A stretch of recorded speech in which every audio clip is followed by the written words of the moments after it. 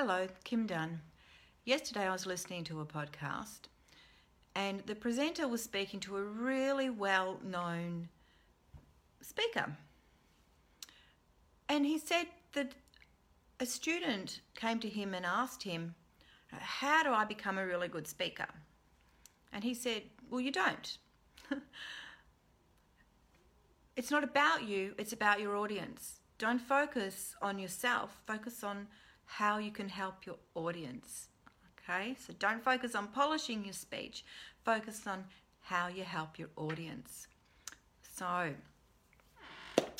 even though I'm a psychologist, I don't read minds, which is what a lot of people tend to think and tend to ask you. But I do have a superpower, and that superpower is stopping time. So if you're watching this, hands up if you've had a busy day. Yeah, like most of us, busyness, like loneliness, has become epidemic in our society. But we wear our busyness like a badge of honor. Oh, I'm so busy. Don't have time for anything. So, but it has its problems. I have children come into my counselling session who are so stressed and overscheduled, or just feel like they're overscheduled because there's always something on. The digital world is available 24 hours a day, and the only way we have time for ourselves is if we carve it out ourselves and make it a huge priority. But even when you're left alone with your thoughts, how many of you are sitting there and having thoughts go through your head? It might be, I'm hungry, I'm tired. What's she talking about here? You might be thinking about a fight or an argument you've had with someone.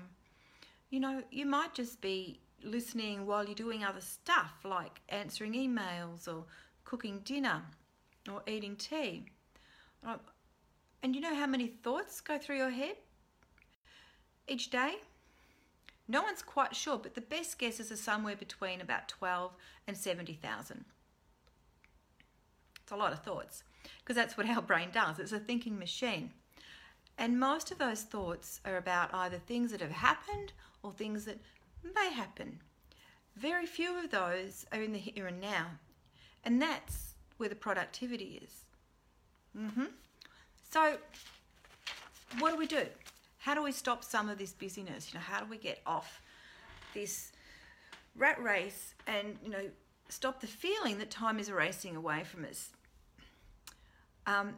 So I'm not going to tell you, but I kind of want to show you. But given we're on a video or you're listening to this in a podcast, you can take the time to give this exercise a go yourself.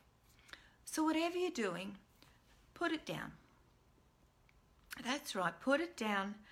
And I'd just like for you for a moment to bring your attention to what I'm about to say. Okay? So put your feet on the floor and push them down. Just put all your attention into your feet. And if you're by yourself and you can close your eyes, close your eyes. And if not, perhaps play this back later another time when you can close your eyes. So push your feet firmly down into the ground. Really notice that ground beneath your feet, the hardness or the softness of it. Notice your socks, the feel of your shoes. Flex your feet, flex your toes. Leave your feet on the ground, just flex your toes and curl them under. Wriggle them around, really notice your toes. And then go back to noticing the whole of your feet. So while you're doing this, you may notice your mind is wandering off. It might be thinking, what am I doing? Why are we doing this? Or about any of those other thoughts that we touched on before. That's okay, just notice the thoughts.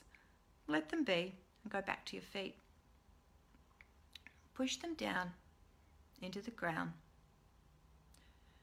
Notice the muscles of your legs helping you push your feet down. Just wriggle them around. Okay, so I'm going to leave it there right now, but that's a glimpse. That's a glimpse of what it feels like to stop time. There is no before or after, there's just now. It's just that moment. If you like this, if this kind of makes sense to you, I'm happy to send you a full recording of a body scan if you would like. I'll put the link underneath. Or if you'd like to do some work with me, or someone else who really needs to work on carving out some time and stopping that racing time in their life, let me know. This is what it's about, connecting with the present moment. Thank you for watching and listening, and I will catch you tomorrow.